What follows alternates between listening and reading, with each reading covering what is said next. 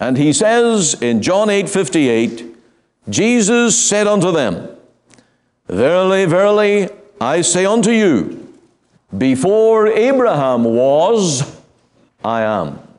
That I am is a very clear reference to the I am of the Old Testament. And if you remember how God revealed himself to Moses at the burning bush, he called himself the I am.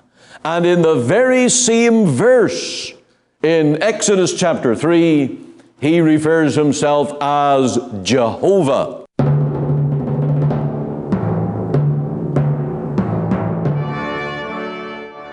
Thank you for joining with us. This is Ian Gallagher, and I trust that today the Lord will draw near, help, and bless. Now, we've begun this week and for this month of March a new series on the cults. We'll be looking at Jehovah's Witnesses, the Mormons, Seventh-day Adventists, Christian Science, the Baha'i Faith, Sikhism, and a number of other religions. And I hope that you will join with us day by day at these times as we look into the issues of various false religions. Now, I have to use the word false because I'm a Christian. I believe the Bible. I believe texts such as John 14, verse 6, which says, where Jesus said, I am the way, the truth, and the life. No man cometh to the Father but by me. The Christian gospel is exclusive. There is one way to the Father. There is one mediator between God and men. And that's the gospel. That's why missionaries went into these other countries and nations of the world to take the message of Christianity, because other religions are not alternate ways to heaven. The only Redeemer of God's elect is the Lord Jesus Christ. And we, in grace and in love and in desire for the souls of men that they might be saved, preach the Lord Jesus Christ as the only way of eternal life. In fact, that's exactly what the Lord Jesus himself did in the face of Judaism and all those errors that he faced. He educated, he instructed people that he came to be the Savior and the Redeemer. And so today we begin this series, and I trust that you'll be in prayer for us, and that the Lord will help, strengthen, and bless us in this. Jehovah's Witnesses, I think you may know a little of the history. You may meet them around the doors. They're a very active group, and we need to have an answer for them. We need to be able to tell them the way of eternal life. Firstly, just let's still our hearts with this hymn, Jesus, the very thought of thee. Let this prepare us for the message today.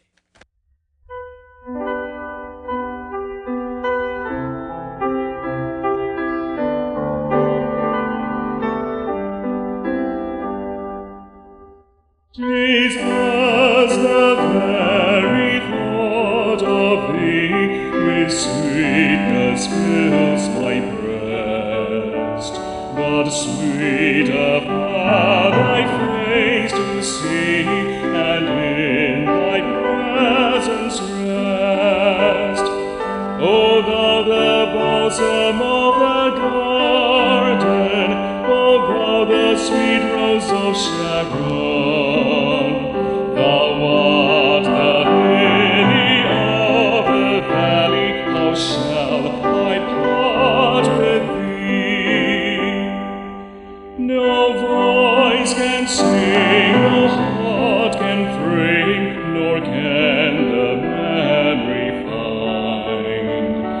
sweeter sound than Jesus' name, the Savior of mankind.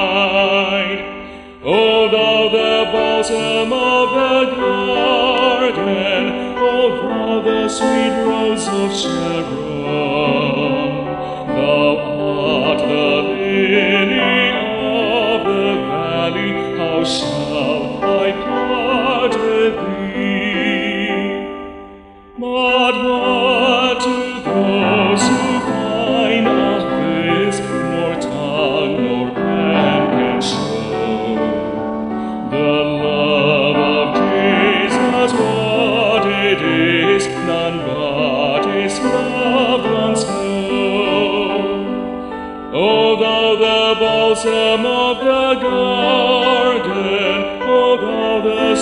rose of Sharon. Thou art the lily of the valley, how shall I part with thee?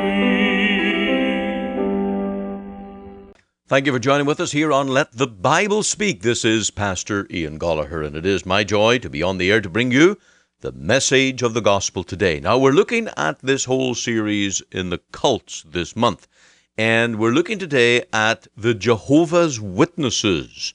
Earlier there, we had a little excerpt from my sermon on the I am of the Lord Jesus, and that I am is the eternal God. And that's the very point that the Lord Jesus was making out there in John's Gospel. Now, this, of course, is denied by the Jehovah's Witnesses, and they have written a whole new translation just to get around the very statement of John 1 that in the beginning was the Word, and the Word was with God, and the Word was God. So they have brought out a new translation saying that He is a God, small g.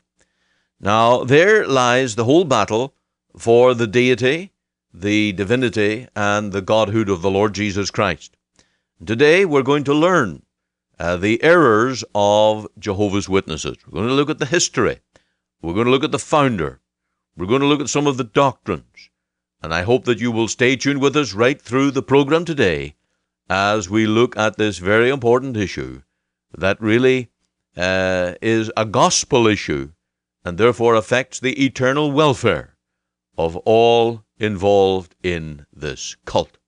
So I trust you'll join with us, pray for us, and grant that you will listen through here today, that as we speak the word, that the Lord will minister to every one of our hearts. And let us do this prayerfully, not out of any spite or any bitterness, but out of love for those caught up in the cults, those that need the grace of our Lord Jesus, who need to be saved and brought to the simplicity of the gospel.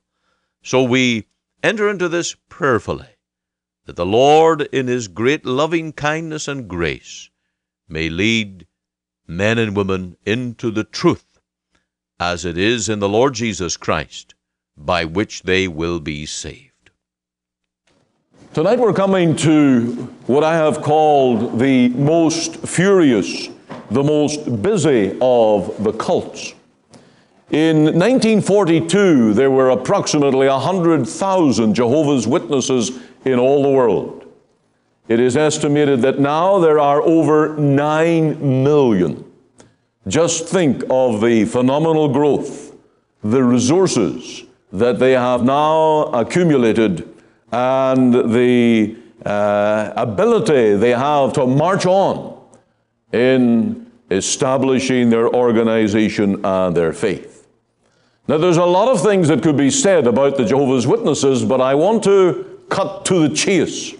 And my approach will be this.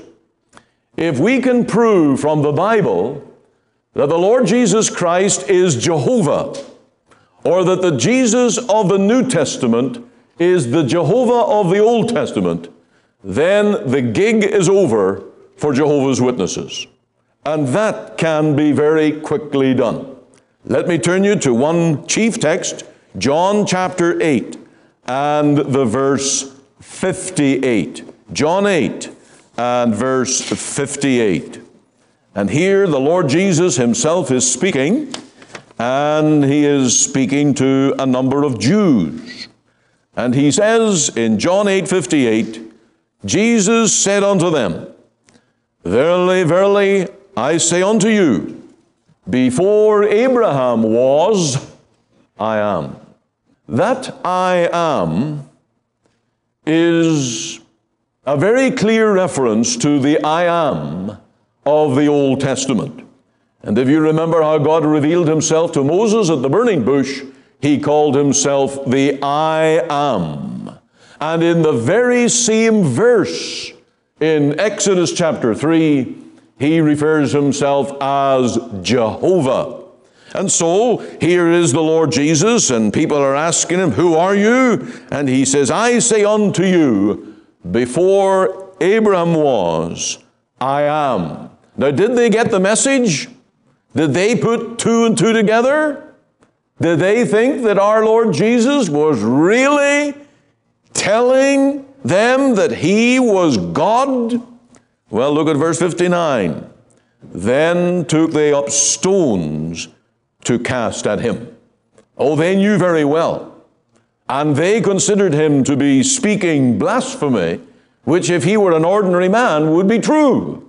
But the reality is that He was God, and He was speaking the truth that they were not ready for. And I think we have to say the same about the JWs, that they would be with stone in hand as well if our Lord Jesus were here and He were speaking the very same words. Now, I read with you tonight Isaiah chapter 45. It is a chapter that is especially helpful. It tells us much about the nature of God, that the Lord our God is one Lord. That's the statement in verse 5.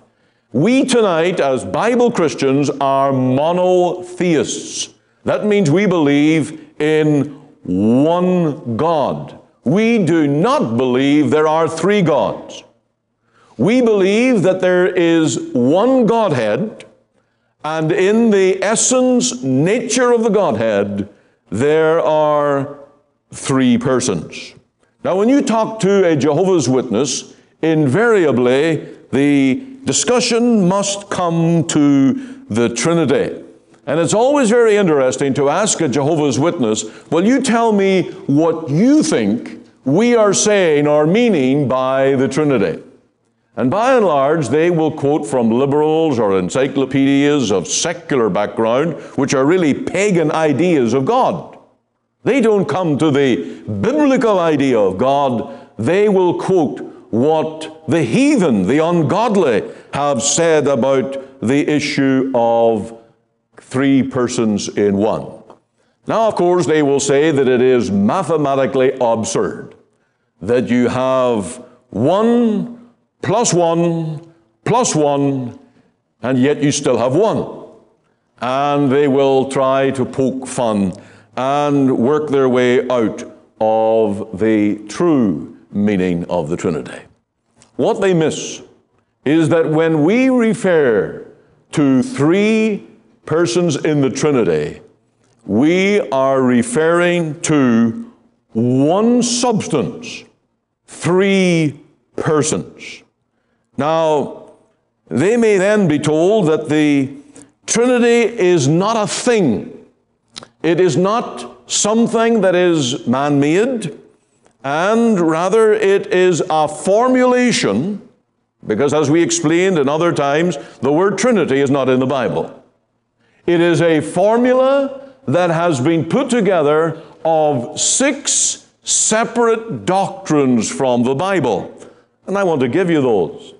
And I want to rehearse just what the JWs say about each of these. Firstly, the Father is Jehovah. A Watchtower Jehovah's Witness will agree with that. So we can find some agreement with them at least. The Father is Jehovah. Secondly, we believe that the Son is Jehovah.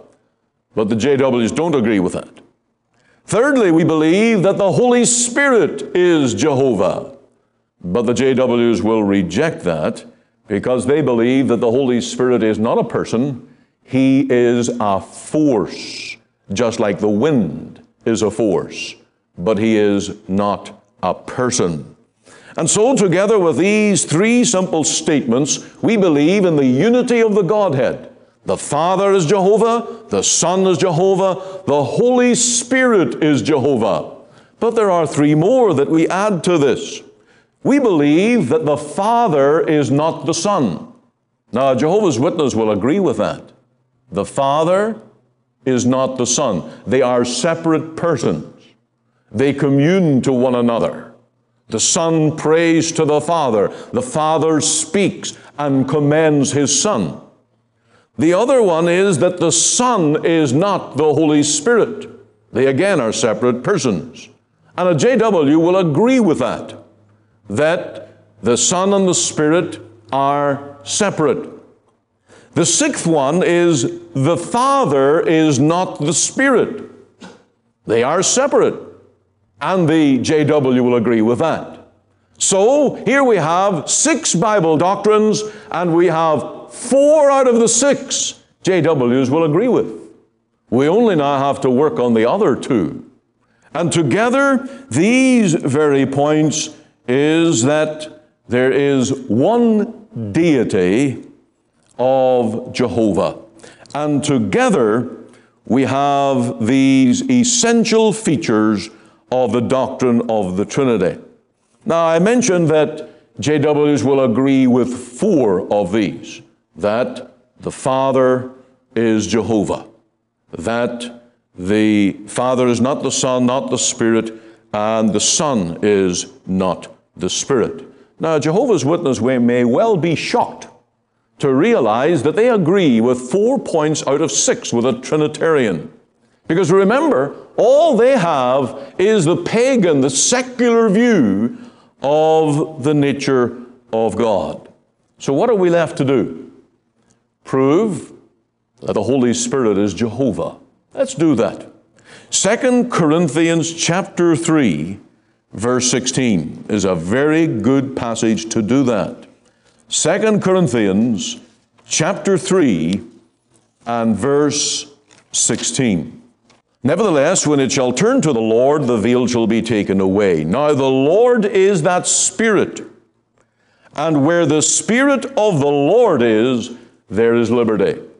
If you ever check up a JW's Bible, which will be a New World Translation, they will have the word Jehovah right in there. And in their own very translation, they have a cross-reference that Jehovah is the Spirit.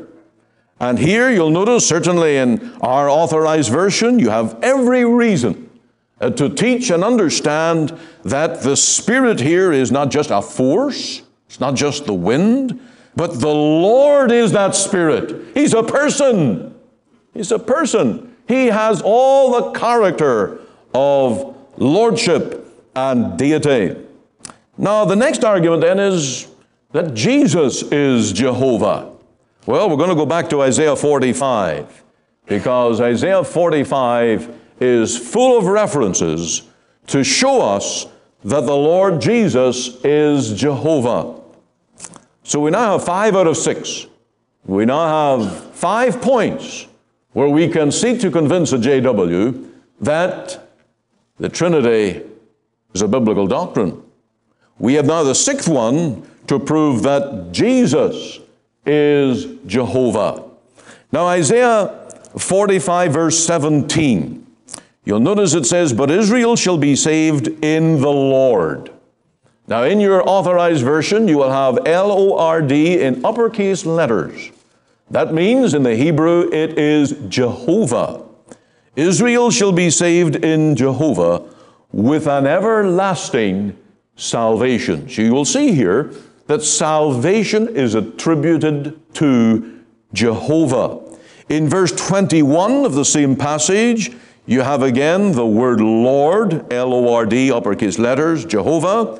"And there is no God else beside me, a just God and a Savior."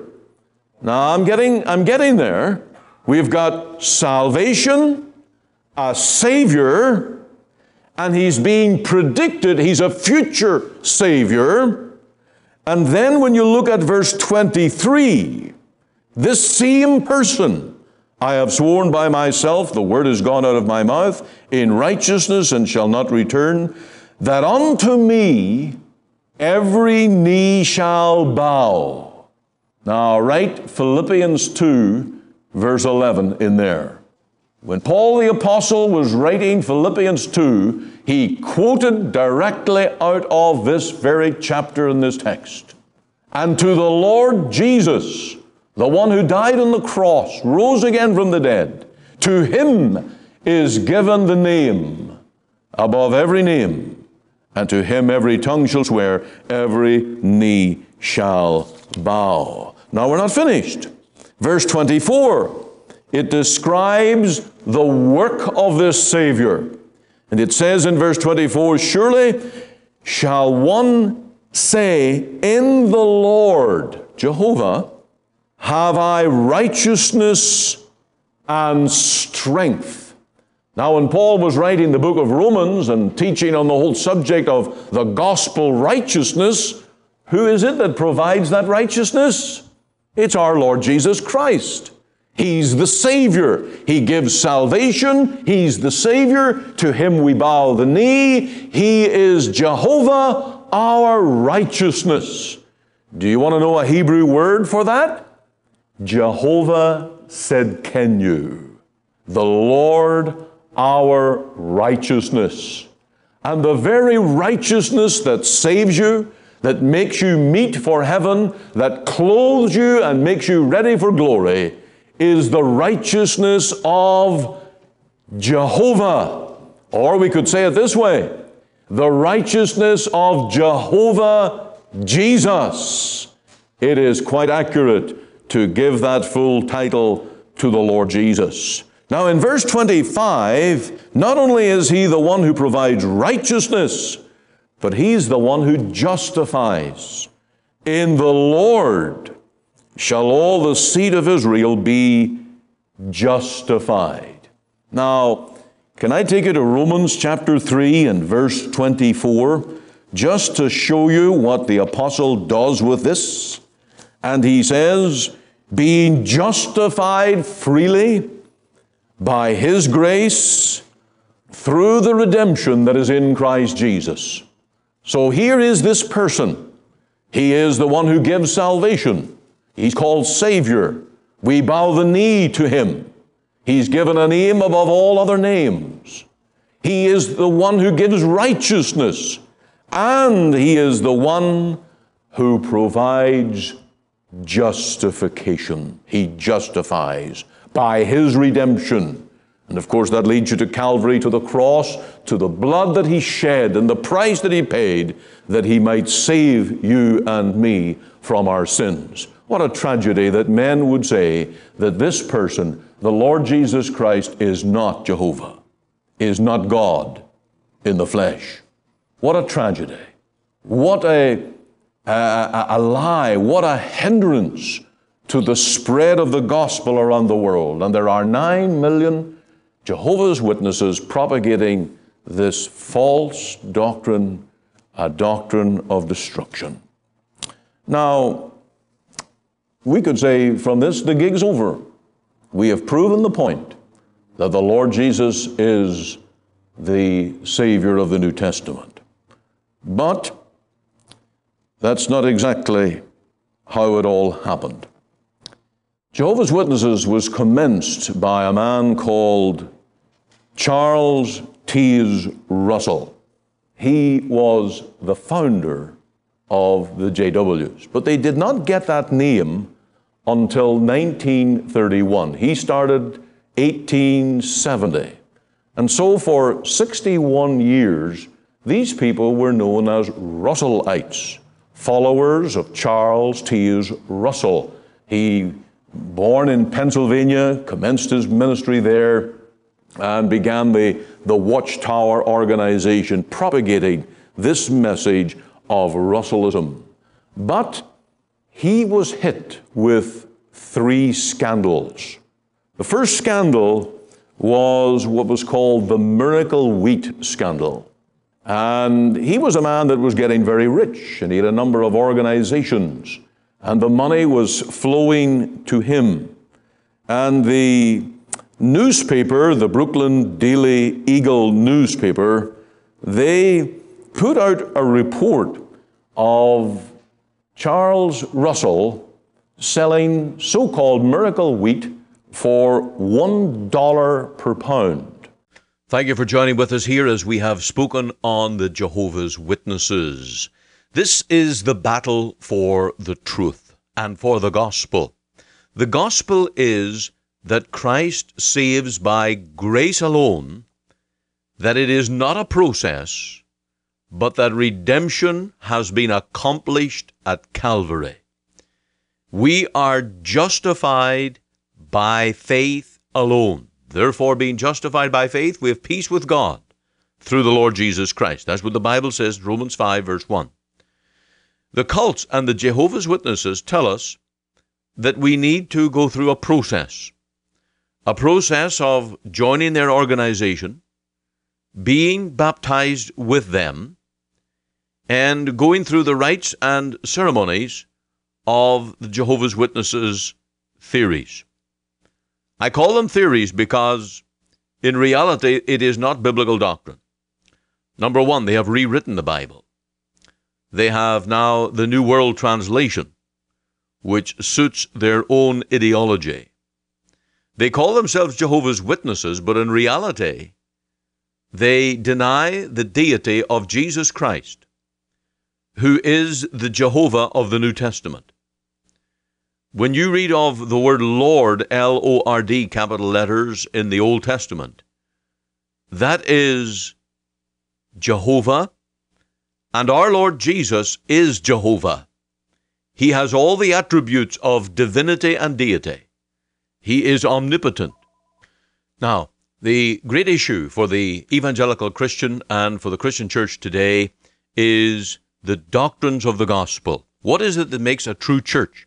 Martin Luther said that the standing and falling of a church is the doctrine of justification by faith.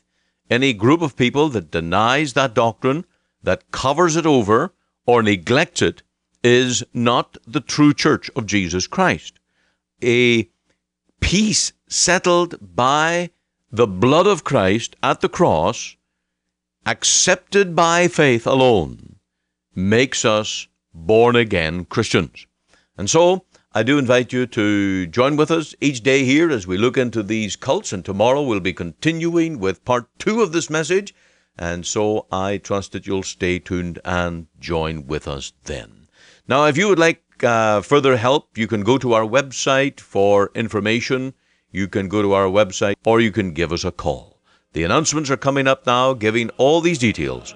May the Lord bless you richly through His Word today.